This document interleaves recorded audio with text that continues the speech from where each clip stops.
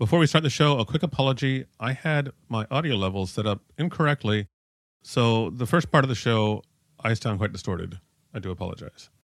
This show is sponsored by Koyeb.com, a developer-friendly serverless platform to deploy apps globally. Stick around to the end to hear more.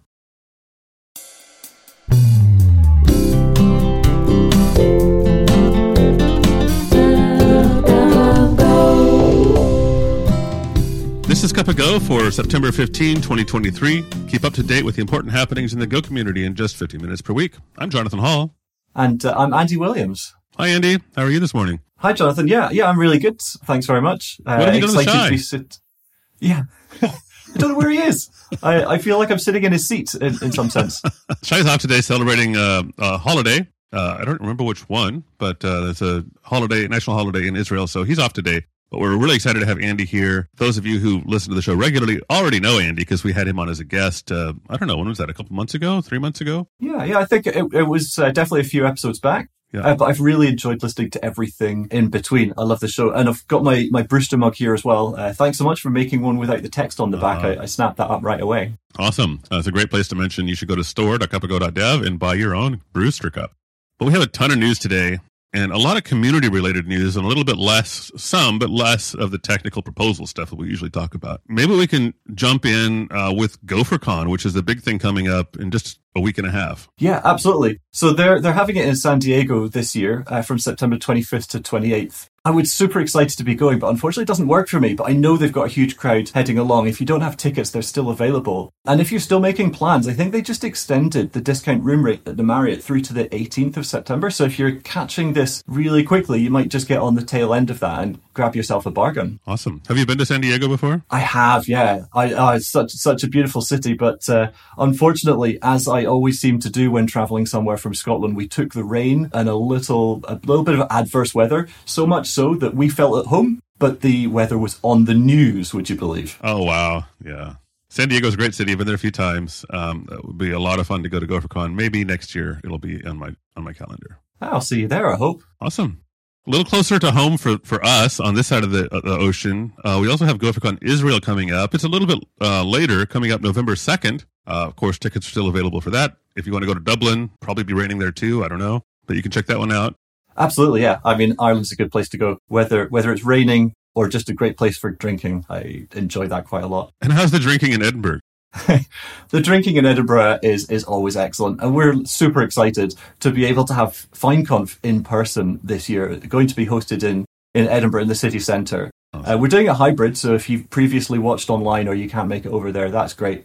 But we're going to gather as many people as we can for the first time, face to face. If you'd like to speak, there's a call for papers open through October 6th, I think, but just message me if you're thinking about putting something together or you're worried that the deadline's too close. We'd love to help people get over there. And there's a little bit of travel support as well to help people get there in person. It's just going to be a great opportunity to meet the community properly. It's really cool. So schedule a weekend there for Ireland and Scotland. Go to Dublin and then Edinburgh the next day. Get all of your fill of Go and drinking at the same time. Absolutely. You're putting on this conference. Are you judging or is judging the right word? Are you selecting the presenters? What's your involvement in this? So I put the call out there, and there's a group of us, the core community at Fine, are going to choose who's going to be presenting. But we're really interested in any papers, really, I suppose, talking about graphical app development with Go. Mm-hmm. Clearly, there's going to be a lot of fine stuff there. We'll be talking about best practices and latest functionality, the 2.4 release that just came out, and things that we're working on internally in the team. But definitely looking for a mix of technical presentations by the team talking about what they're working on, but also people who are using the project, just sharing their experiences and what's been good for them. So yeah, it'll be a great mix, actually. Lots of different things. And just to continue the drinking theme, we'll go to the pub afterwards and celebrate a great day.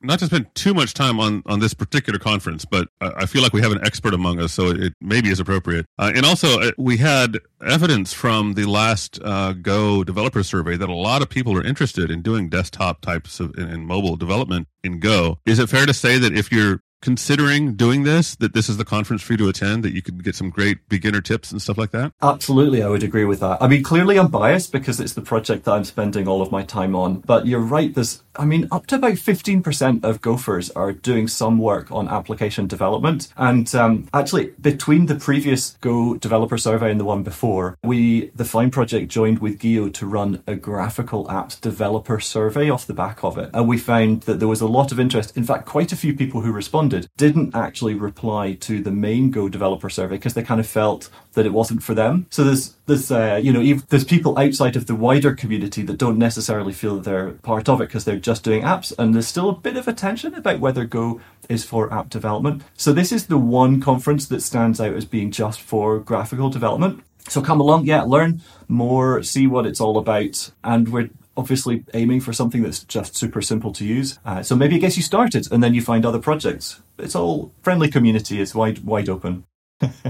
On the other hand, if that's not your cup of tea for some reason, we have an alternative for you, right? Yeah, exactly. It turns out that GopherCon Singapore has scheduled that same day, in fact, overlapping with Ireland and FineConf in Edinburgh on the 2nd and the 3rd. So I guess if you're on the other side of the world, you can go to that one instead. I've not been myself, but I would love to at some point in the future. I'm pretty sure everybody's going to share their videos online afterwards. So go to the one that's easier perhaps and catch up online. Good suggestion. And we also have on the other side of the world, the next week, November 8th through 11, if you're in Australia, and Singapore's just a little too far away for you, GopherCon AU is coming up. So that should be an exciting one. I presented at a Sydney conference. It wasn't a Go conference, so I won't say the name. And I presented virtually, but it was a great conference. So I've never been to Sydney, but I've presented in Sydney for whatever that's worth.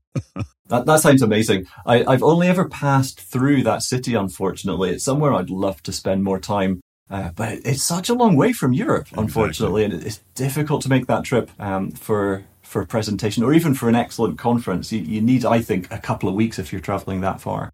Yep. Of course, if you are based in Europe and you're looking for something a little bit different to what we've proposed already, don't forget GoLab, which is going to be in Florence once again. That's the 19th to the 21st. It's always a great event, and I quite enjoy it because it's not part of the main GopherCon group, so you get talks that are a little bit different. I'm going to wave the graphical flag once again because they're hosting me and some other people talking about doing graphical things with Go, but you'll find a great mix of topics and also just a brilliant bunch of people who head over on there mid-November, so maybe I'll see people there. Awesome. Well, that rounds it out for conferences through the end of the year, perhaps. I mean, we'll bring these up again in the show as they get them closer. But as far as I know, those are the last conferences scheduled for the year. You start to get the holidays after that. So let's talk about some of the more technical stuff. One proposal I wanted to bring up, because I just thought it was interesting. It has not been accepted yet, but I expect it will be. It's a proposal made by future show guest. We have an interview scheduled with him, so we'll probably talk about this in more detail in a few weeks. Joe Tsai made the proposal, and the proposal is to add 2 new interfaces to the encoding package. You might be thinking encoding JSON. No, not that one. Just encoding, that package that nobody actually thinks about, but probably uses all the time for text and binary marshalling. And these are performance-related, as a performance-related proposal.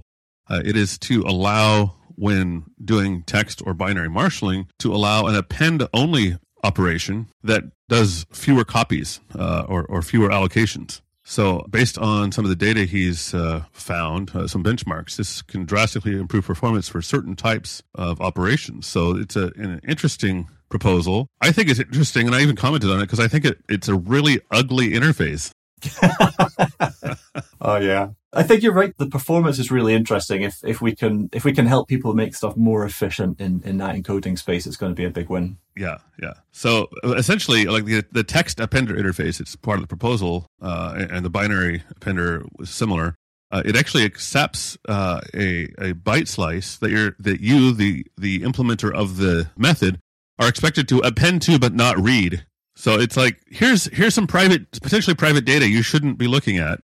Please don't look at it, and definitely don't modify it, except in this specific way we're telling you to do it, which feels icky to me. On the other hand, there's already a lot of places, if you wanted to be icky in the Stater library and peer in on other packages of data, you could. So it's not really adding a new exploit vector. It just looks icky to me. Yeah, it's an interesting one. I think it relates to a topic from, was it a couple episodes ago, when you're talking about some security and how can you zero out values or make sure the data is not accessible as soon as it's finished being used. You're passing data over and saying, look, please don't read it. And maybe sometimes we just need to respect the contract because the language itself doesn't have that type of assurance. And I think Go's not really the language that would provide that. We need to remember that simplicity is really the key here, and it's why everything that we do is so productive, because we're focusing on the things that matter most of the time. Yeah. Cool. Thanks so much. I was reading also that this really interesting proposal just opened up about supporting flaky tests. Yes. Now, I hope this isn't an unpopular one, because as Brad Fitzpatrick, who created this, mentioned, it's clearly not something that we should be striving for. Our tests, especially unit tests, should be very specific, repeatable, and reliable. But there was an interesting piece of information raised in the proposal that supposedly there's a flaky test marker in 79 different places in the core code already. So it's clearly not a problem only experienced by some of us less experienced developers. Right. But this is really interesting. So what you'd be able to do is mark one of your tests as potentially flaky. And then the test framework would rerun it on failure for a certain number of times. I think 3 was the default that was given. But this seems really interesting, because sometimes you just can't nail down, an issue. And it certainly can save a lot of wasted effort managing your CI pipeline. I think as long as we're then able to see in a report that these marks exist and they should be addressed. I suppose a little bit like to do can be raised by your IDE. So we don't forget about it, but it does feel like it would save a lot of time if we're able to say, it's good enough for now, mark it as technical debt and move on for the next round. Yeah, I have mixed feelings about this one. Like, I definitely see both sides of the argument. I mean, I have one of my projects has a very definite flaky test, and I think it's a bug in Gopher.js, which I hope to fix one day. I am one of the maintainers of that project. I just haven't had time, and it's, debugging Gopher.js is pretty complicated sometimes, and it's a timing issue, so it only happens once out of 10 runs. It's difficult to debug some of these things. I would definitely use this feature to mark those particular tests as flaky, and so I don't have to manually rerun the 1 out of 10 times it fails. On the other hand, if I did that, I would probably not be motivated to fix that bug in Gopher.js anymore. So I can totally see both sides. One thing I would absolutely love is this optional feature. In fact, I think this should be the main feature mentioned in the proposal. It says optional support rerunning tests even that are not annotated as flaky after they fail to discover if they are flaky. I would totally use that all the time. Yeah. Absolutely, that would be really useful. Actually, I find that would be also not just beneficial to a project, but to the potential newcomers. Like if you're trying to get new developers or contributors into a project and they run the unit test to see if their code is working and all of the tests they included, and something unrelated breaks, it could be really disconcerting. And I think that can hold back some people from opening a pull request because they don't want to be the one that broke the test. But if it could be marked as potentially flaky, then they could probably have confidence that it wasn't their fault. So that would be pretty good. One other proposal I think could be great to talk about. This is something I just learned about a week before the proposal was made. It is the proposal to add ZSTD or ZSTD compression, depending on which side of the ocean you live on, to the standard library. What is ZSTD? Have you heard of ZSTD, Andy? Actually, I have, yeah. I've not used it myself, but some colleagues have pulled it in. We use it inside some of our SaaS infrastructure as a way of passing around partially built projects and the assets that they can create. It does seem to be more efficient and, better in most ways. I don't know the details though, but I'm really glad to see that somebody's thinking about bringing it into the standard library of the compression algorithms. Yeah, so I heard about it from a friend of mine who's building a Go project, and he was interested in HTTP compression, and he wanted to support this in his project, but was asking, do any browsers support this? And apparently the most bleeding edge version of Chrome might, but it's amazing for web compression. I mean, just looking at the proposal here, they give some benchmarks of compressing Go 1.20, 1.0. If you use standard gzip compression, it takes 5 to 7 seconds CPU time. If you do gzip -9, it's 20 seconds and you save 1.6% of size. Compare that with ZSTD 3. It takes 800 milliseconds and it's 5% smaller. Oh, that's incredible. I wouldn't mind that improvement in everything in my life, really. That would be quite something.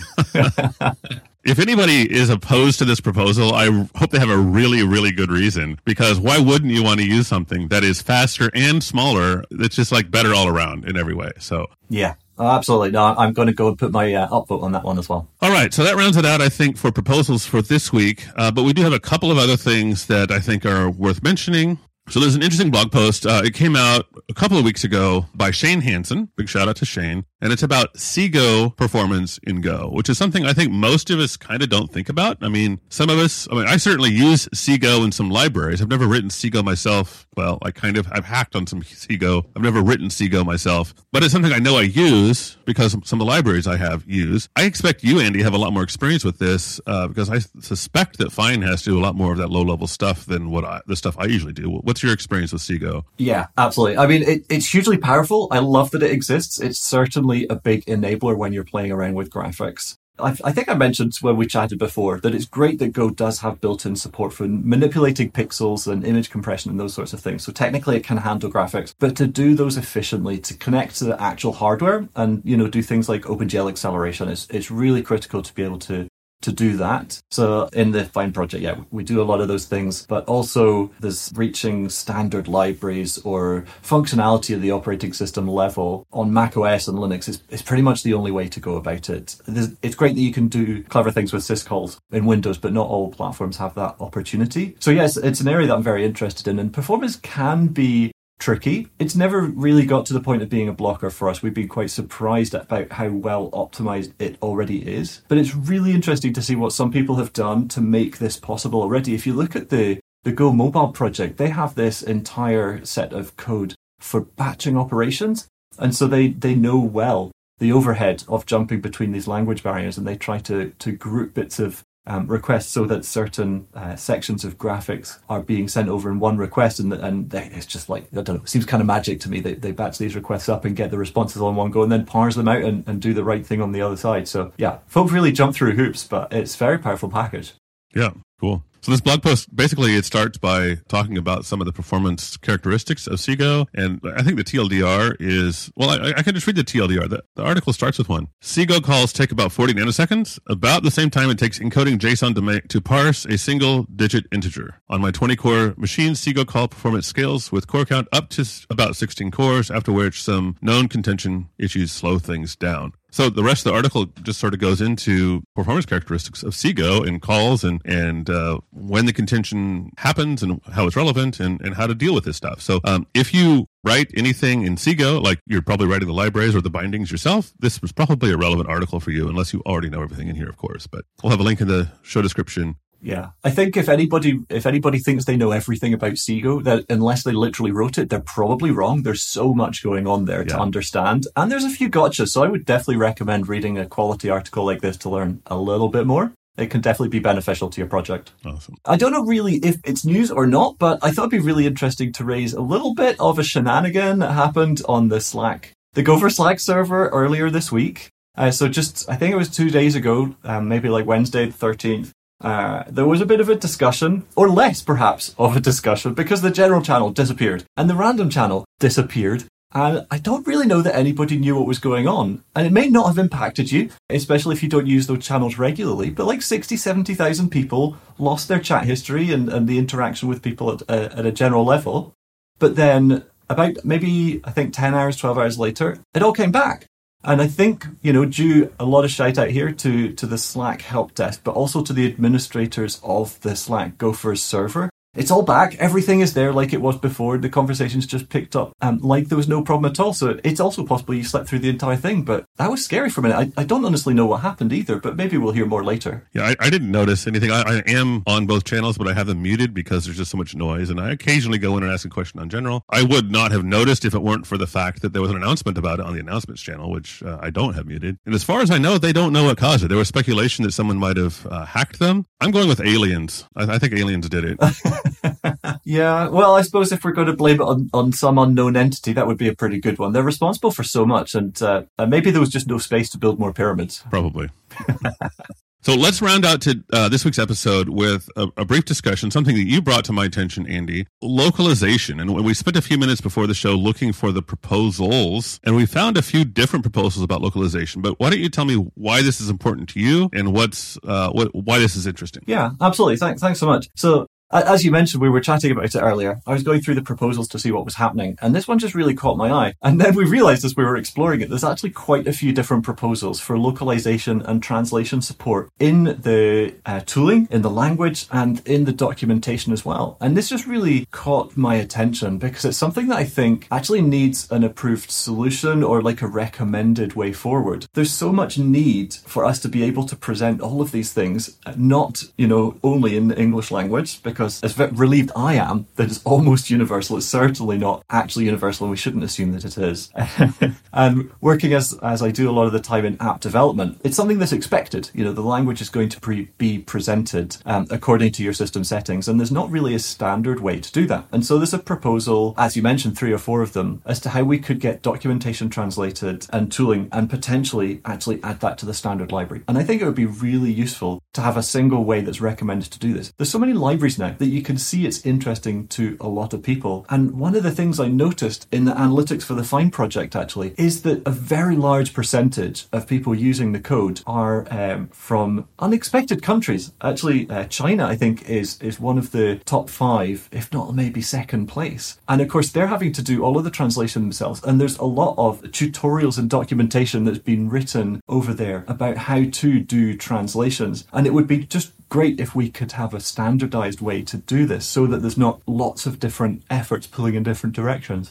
Is it something that you've got experience with, or do you have an opinion on how this should be done? I have a little bit of experience. I don't have an opinion, really. So one of the oldest proposals, we'll, of course, link in the show notes, from 2015 by Marcel van Lohuizen, I hope I said that right, who at the time at least, and maybe still, is working for Google, and he was for a while working on the X-Text package. So his proposal is basically to make that part of the standard library. He did a presentation at the Amsterdam Go meetup, probably around the time he made this proposal, talking about that. And so I played with it a little bit back then, and I've worked on, I think, one project that did localization in Go since then, and they were not using this library, and I felt like they should have been, because the thing they were doing was sort of a homegrown and it had a bunch of warts. Most of the programming I do is sort of back-end focused, infrastructure related, where localization is less important, just generally for better or for worse. Generally, the developers and the DevOps type people do speak English, or at least read English error messages. But for anything user-facing, like the stuff you work on, no doubt, I think localization is immensely important and needs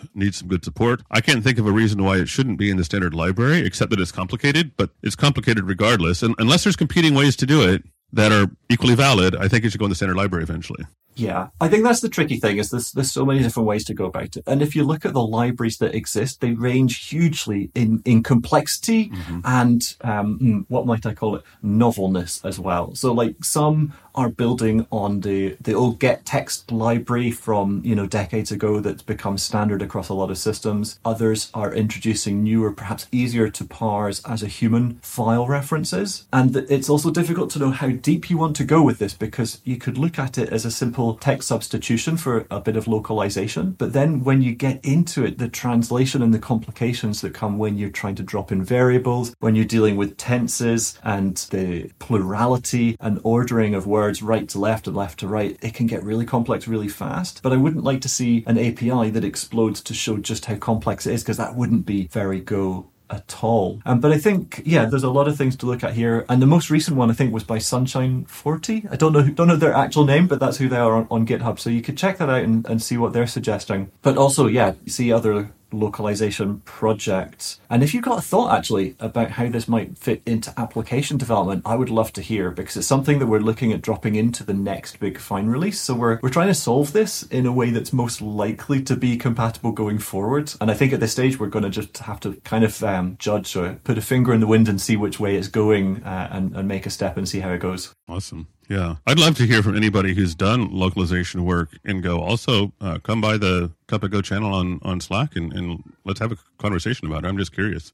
Yeah, that would be really good, actually. Sorry, I should probably just say I've really enjoyed some of the conversations in the Cup of Go Slack channel over the last week or two. So if folk listen to the podcast but they've not interacted, you should totally swing by, have a chat, and put out some ideas for what you would like to hear about in future episodes.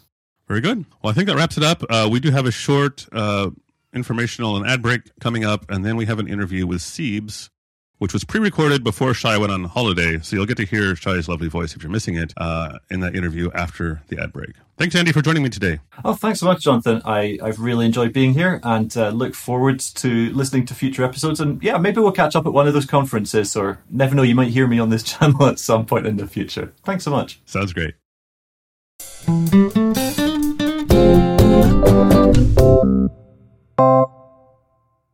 This episode is sponsored by Koyab, a developer-friendly serverless platform to deploy apps globally. No ops, servers, or infrastructure management. It's all taken care of for you. You can run web apps, APIs, event-driven serverless functions, background workers, and even cron jobs. Shai has been using this platform for a while, and he's quite a happy user of it, as you've heard him talk about in previous episodes. We're really happy to have Koyab as a partner for the show. And I want to do a shout out to a new blog post that Koyab has published recently about some new capabilities on their platform.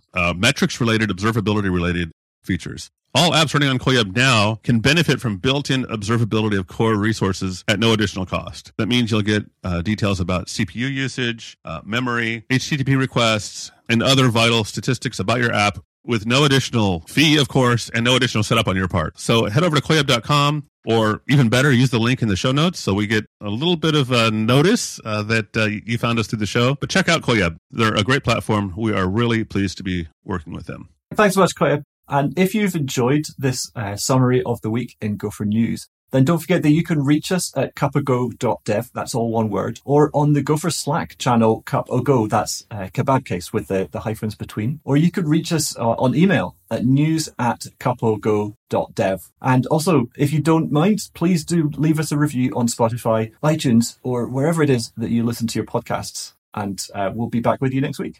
Until then. Bye.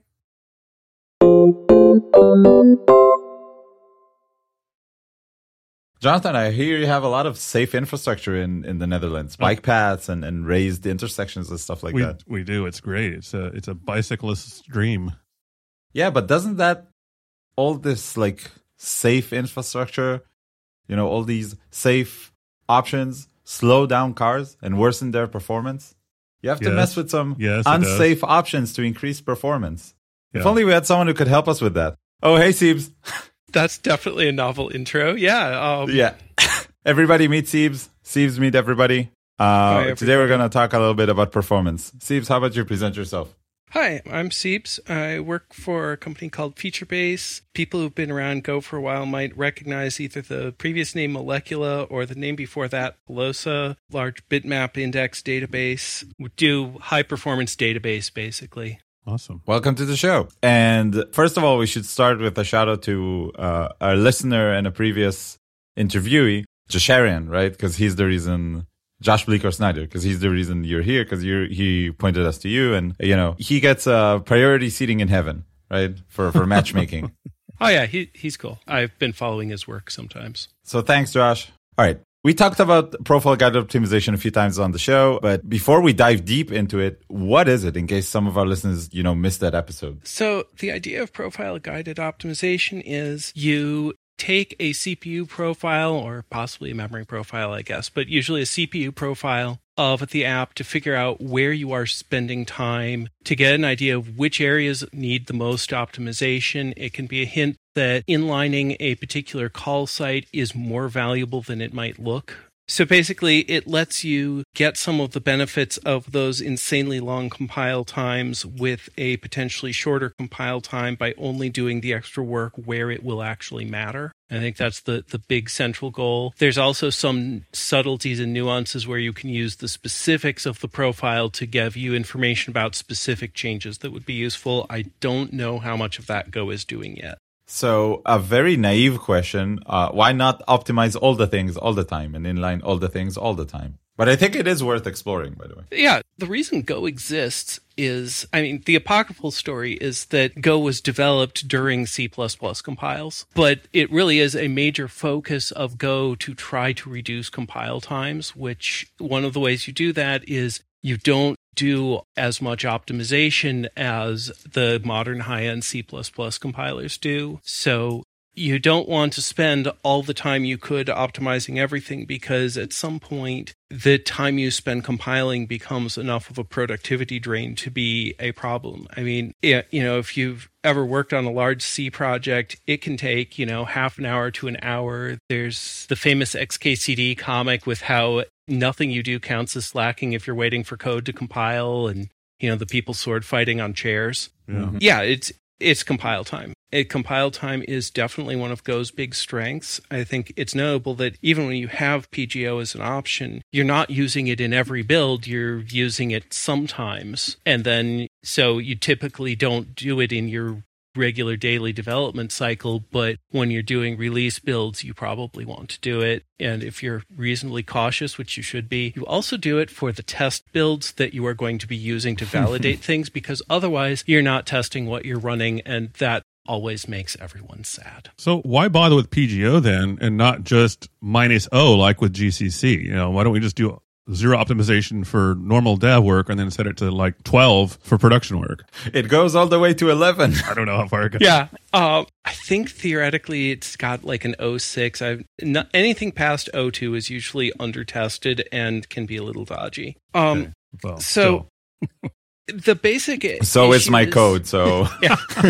The basic issue is, there's not necessarily a big performance advantage to it, and also in some cases, knowing how heavy a call site is gives you a reason to prefer one answer over another. Like if you're inlining functions, if you have, 5,000 call sites and 4,995 of them are hit twice during the lifespan of the program, inlining a large function at all of those points is just going to be expensive. It's actually going to potentially make your program slower. It's certainly going to be larger. It's not cache friendly and so on. But then those other 5 call sites, there are some performance advantages you get from the inlining. And if you are hitting them, a million times a second, those handful of instructions start mattering, and you may get benefits from it.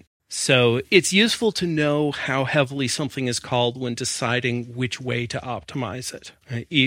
There isn't just a single best optimization, it turns out. Right. And see, that's kind of what I assumed the whole PGO thing was about, was like choosing which optimization to use. So I'm actually, it makes perfect sense, but I hadn't considered the idea that a large part of it was just choosing whether to optimize at all in some cases, the trade-off being compile time versus performance rather than being 2 different performance profiles. Yeah, I mean, I think it's probably some of both. I am not familiar with the details of the Go compiler's performance optimizations here. I know Go is historically just not very optimized. Like I've seen estimates of about 25% performance improvement potentially possible with a really good compiler that just the Go compiler isn't doing, but the trade-off is, I can run Go build and just get my prompt back for the most part, except on really large things. And even on large things, in Go, I get frustrated if a build takes 10 seconds. And in C, I would type make, and I would just go do something else. There was no point in waiting for the build. Yeah, if it came back in 10 seconds, it means you ran it in the wrong directory, right? Yeah, pretty much. The Hello World one. One question, that comes up a lot with PGO, at least I saw in various Reddit and whatever. It's actually more of a statistics question than I guess a programming question. But you said at your current company working on, ultra low latency databases or something like that, Pretty right? much. Low latency, high throughput. We tend not to look impressive until you have a few 100 million records. So that's exactly leads to my point. You probably have different users of your product with really different usage patterns, right? One of them constantly writing and reading as it's using your DB as sort of a pit stop for analytics in a message queue. And the other one writing all day and then reading everything at once during the night while they make the reports. And I guess the PGO, the profiles themselves look different for different users. Yeah. How do you imagine yourself at some scale, creating a binary for report people and creating a different binary for streaming people just based on the profile? Unless the difference turned out to be huge, probably not. Like, we might try it once as an experiment, but what we'd probably do is combine the profiles, because the Go profile format lets you combine profiles pretty easily, and use a single combined profile that represents multiple common workloads and say, hey, let's get something that's good for all of these.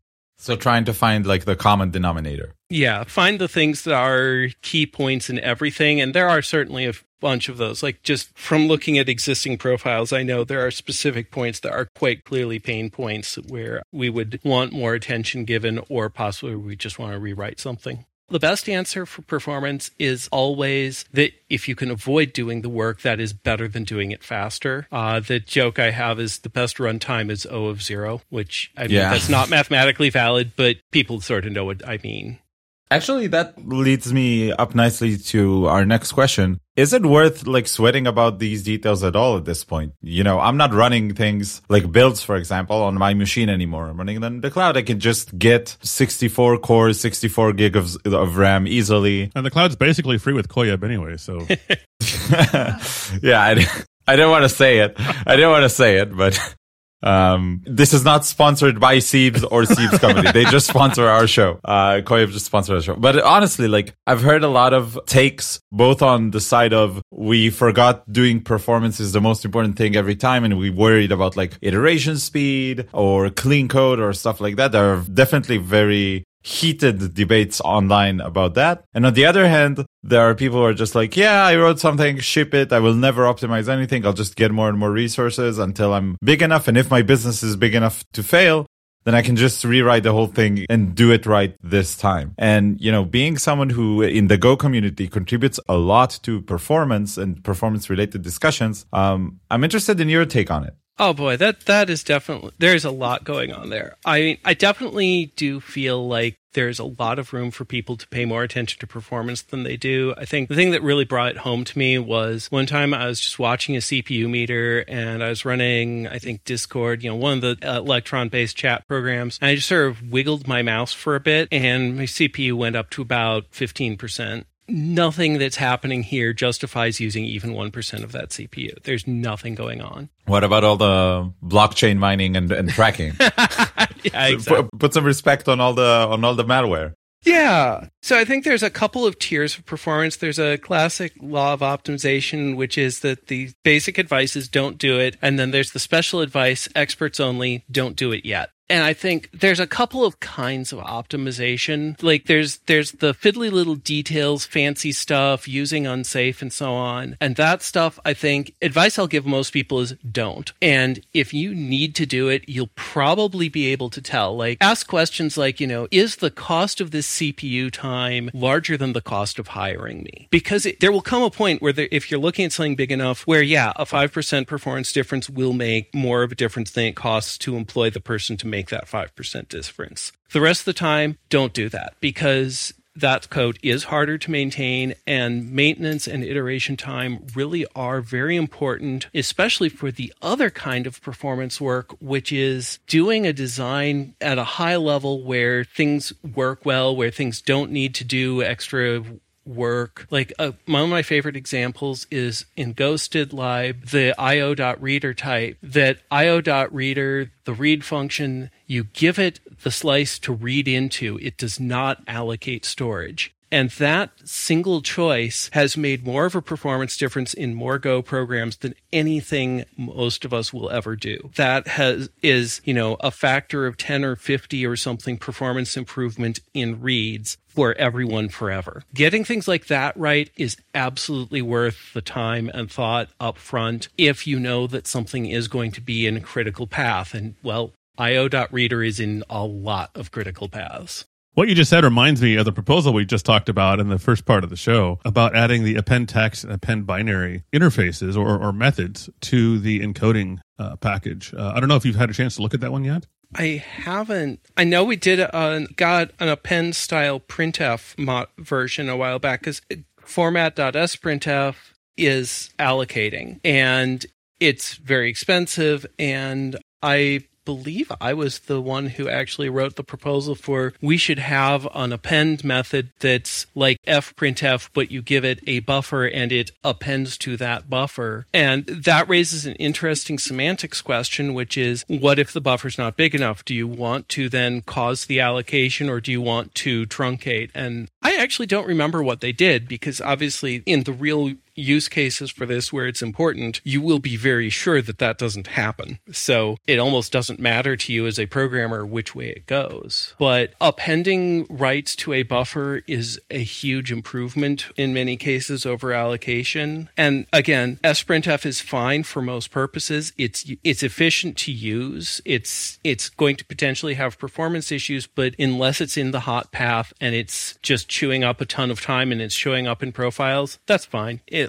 I've replaced sprintf things with carefully written writing into buffers stuff, but I've only done it because, I got a profile back in which one particular routine was 25% of CPU time. And at that point, okay, yeah, I need to fix this. It's clearly causing a problem. But, if you're writing a test case and you want to do a little loop where you go through 10 variants calling t.run with a name and you're using sprintf to allocate the name, you just don't care. Spending the time to, make a buffer and overwrite the buffer, that's a waste of your time. It's not going to make your program meaningfully faster. Your test case saving 10 allocations total is not important.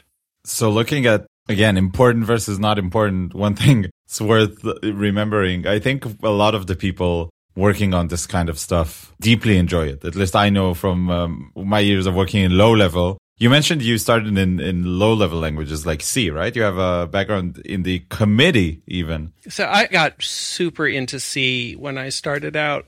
C was my first programming language, and I didn't actually formally learn C. What happened was I was playing this game called Hack. It was one of the early roguelikes. So, @ character graphics moving around the screen. And one day my dad brought home a printout of the source code and neglected to tell me that programming languages are a specialized thing. So he just said, this is that program. And I said, oh, is it? And started reading it. It turns out that's not how you're supposed to learn programming languages. I think that's exactly how you're supposed to learn programming languages. That's such a cool origin story. Yeah, I got super into C, and then I asked, my first question of, how do you get a character without waiting for the user to hit return? And someone explained, well, you can't. There's no standard C way. That's implementation specific. And the idea that there was a distinction between what happens to work and what is guaranteed to work was the coolest thing ever. You'll be amazed to know that I was in my 30s before I was diagnosed autistic. So I just thought this was the coolest thing. And I found out you could just join the standards committee. You do not need, when I say I was on the standards committee, people usually hear my employer was on the standards committee. No, I personally joined the standards committee. I thought it would be fun. I went to meetings for about 10 years, and it was in fact really fun for me. I think it might not be for everyone, but I had a lot of fun. I remember at one meeting, we were like, yeah, well, it's not a new C standard without a new definition for the word static. We did in fact add a new meaning for static in C99. So I was on the standards committee, and I really enjoyed the formalization and standardizations aspect of programming. And I also do enjoy performance work. And it's sort of funny because, of course, a lot of the time in performance work, what you're doing is carefully looking at the spec and then saying, okay, well, that's nice, but I'm not doing it now. Yeah, this is wrong. This is not useful for my use case. Yeah, just sometimes you want to do exactly a thing that will work on this CPU, and you don't actually care about theoretical correctness. Although I will say, people who get careless about theoretical correctness very often get badly burned by it. I remember getting in a huge flame war with someone about their clever trick to detect endianness with type punning. And their clever trick to detect endianness using type punning was a great trick until 64-bit CPUs showed up and it just completely failed to work because they had assumed that they knew what size everything was going to be forever, and they were wrong. I really can, the people who sweat this sort of stuff and enjoy it are pretty rare. You see, that's why I think in the community you usually see some topics bring everyone in, but some topics have very specific clusters of people. getting excited about them again. And Yeah, again. performance is a very weird subfield. Someone I know had this great quote that performance is the only field in which it's credibly possible that you will get 1,000x performance increase, and that's good. And it's also credible for it to be genuinely impressive to get a 1% performance increase. And for people to say, wow, that's amazing. I didn't know you could do that. But these are both experiences I've had. And I've had the day where, I put in a full solid day and I made something 5% faster. And I felt like this was really good. I know that I am very close to the limits. That 5% is probably all I can get. And I've had the days where I did something and it came out that I had removed 99.97% of runtime for a particular workload. And that also felt good, but it's a different feeling, even though, you'd think that would just be obviously way better. But no, the 5% one was much more impressive and also made more of a difference overall because that was a much heavier hit use case. The other one sort of specialized. That's super interesting distinction. I've definitely done that before, especially with database queries. It's just a little bit different field, but you get the same sort of feeling, where you add an index or you change the order of a join or something, and suddenly it's 10,000 times faster. And it feels good, but it makes you kind of kick yourself. Like, what was I doing that was so stupid to begin with? What was I thinking? I had one of those once where there was a database query that had a caching layer in front of it. And, people were talking about increasing the timeout on the cache because, this query would take 47 seconds to run. And then if you got more than a couple of them, they would start taking 5 minutes and up and they'd time out. So I added an index and it went to about 10 milliseconds. And what's amazing to me is that the index wasn't there first. Like, why would you add the caching layer before the index? And just as a cool thing for anyone who needs to know this, in Postgres JSON fields, it has a special JSON field format. You can do an index on the result of a JSON lookup into those things. Postgres does covering indexes where it actually resolves the computation. So you can do an index on a lookup into a JSON field, and it will use the index and be much, much, much faster because it's not, actually going through extracting data from this complex data structure. Right. Sorry, I get excited about this stuff. You can tell. And the, sort of the flip side of this topic, people who naturally get excited about this sort of performance work is how do you, let's say I work for a company that obviously has some Go code. This is relevant probably for almost anyone listening right now. Most of the people, you'd work with, unless there's some obvious business issue about performance, don't get excited about this stuff, right? Some don't get excited about shipping stuff or whatever. What are some cool resources or, just fun ideas you've explored in the past to get people into performance? Something I can show them that will give them this, their first taste of that 5% performance increase to get them hooked. That's an interesting question. So I think algorithmic runtime improvements are much easier to get people interested by. Like you show them the difference between, say, a naive sort and a reasonably good sort algorithm or something. And back in would have been the 70s or 80s, there was a person I know who had a CS prof who had a demo which was doing the same sort on a TRS-80, which is an early 8-bit microcomputer, and on a Cray supercomputer, and having the TRS-80 win because it was using an n-log-n sort, and the supercomputer was using an n-squared sort. So, the tiny machine using the floppy drive and with I think 16 or 64K of memory absolutely smoked this, couple $1 million machine. I think this was one of the Crays where they doubled all the circuits so that it didn't matter which way a bit was flipped. The power consumption was the same so that the power supply just had a fixed resistive load. It did not vary with workload in any way, which is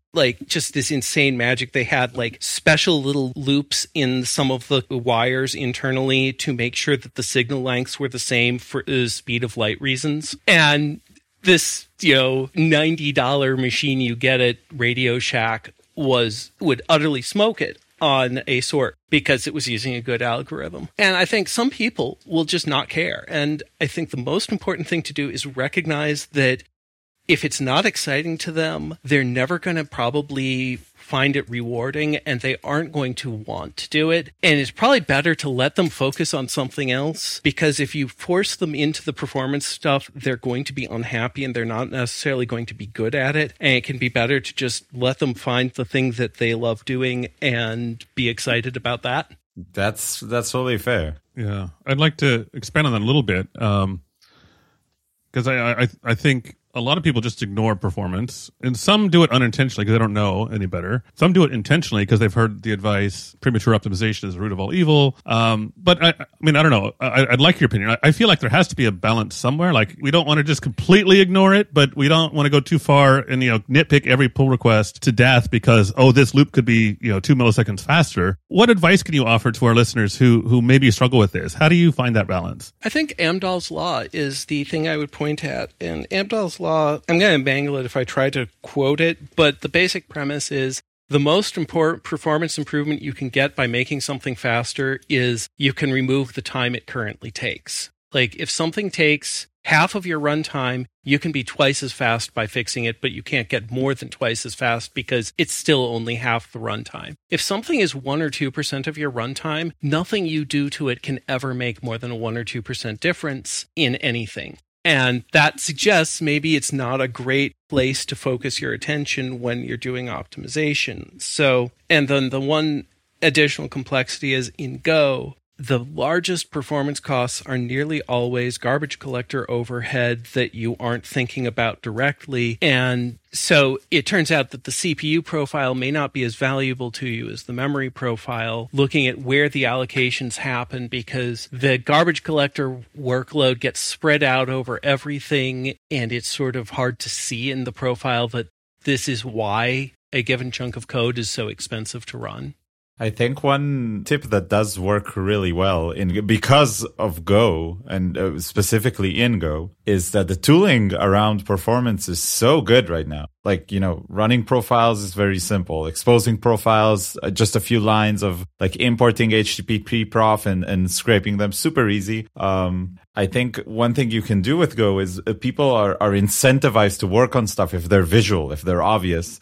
So attaching the profile results to every test run in the same way you put in the failed test cases, which APIs became slower by more than 10% or stuff like that, that can make people care about it, not in the specialized, not in the I'm on the C committee and I care about the performance since 1999, but more in the sense that, this is part of my routine, in the same way that I care about the code working, in the same way that I care about the code being well written and easy to read, in the same way that I care about coming into work each day and looking all right. I care about my code not being too slow. And because the Go tooling is so nice, this is something you can integrate pretty easily into your workflows. Yeah, the tooling is definitely very friendly. It does have some weaknesses occasionally. There's cases where the default profiling tools are not as reliable as I would like them to be, but they're still pretty good. I do want to say, though, one caveat with, it is just a few lines of code to add those endpoints, but also if you do that, do not do that in production systems, or if you do, make sure you are doing it on a different listener than your normal main listener, because otherwise you've just exposed Go routine stacks to everyone in the world. And performance is one of those things you don't care about until you suddenly need to. Security, you should probably always be at least a little bit thinking about, because if you don't, you get really bad results. Yeah. It's risk versus impact, and the impact is the magnitude is really, really high. As we're coming into a close here, what do you want to shout out? Where can people find you? What are you working on? Where could you use our listeners' likes and shares? I'm active on the Gopher Slack. I forget who runs it, but there's a sort of official Gopher community Slack. I'm mostly active in the performance channel. Very proud of the fact that the Go community Slack has a Seebs no emoji. I feel like I earned that. We just recently got our show graduated to having the icon also be an emoji. So we really feel you. It's a real seal of approval from Bill and the guys, right? Yeah. That you're one of us. That's great. Well, we usually have a couple of questions we ask everybody who come on to interview. And we're just going to jump into them. Gun to your head. You have to remove something from Go, a feature, a library, anything. What are you taking out? Oh, that's tough. Okay. I think the ability to shadow variables. I think, I know it's so useful so often, but it is also the cause of so many weird unintended bugs. I sort of feel like just saying, no, actually, you're not allowed. You cannot declare a thing that has a name that's already in scope when you declare it. I think that would, honestly, it would hurt. But I think that once it was done hurting and once you'd fixed all the code, especially all the nested loops that declare error at every level, I think once you fixed that, there would be so many fewer bugs. I like it. I agree. On the other side, suppose you had the freedom to wave a magic wand and add a feature to Go. What would it be? I mean, coroutines, definitely coroutines. I know that they're already sort of being worked on with the range iterator stuff, but the ability to have a thing that, to write a loop and then, hand control to and from that loop without the channel passing overhead, I've had that in other languages, like Lua has coroutines, and it just makes it so much easier to clearly write something that, something like an iterator, because an iterator changes from this incredibly complicated thing that's keeping track of its state to you just write the loop you would write if you were doing the iteration in your loop, and then in the middle of it you have the word yield once, and you're done. You've written an iterator. And I've had to re-implement that in fancy wrappers with channels or whatever so many times. And it's always sort of frustrating. Yeah, that's why there's a lot of packages that try to do it generically, but all of them have this weird little caveats here, weird little caveats there. I also ended up implementing this sort of stuff myself.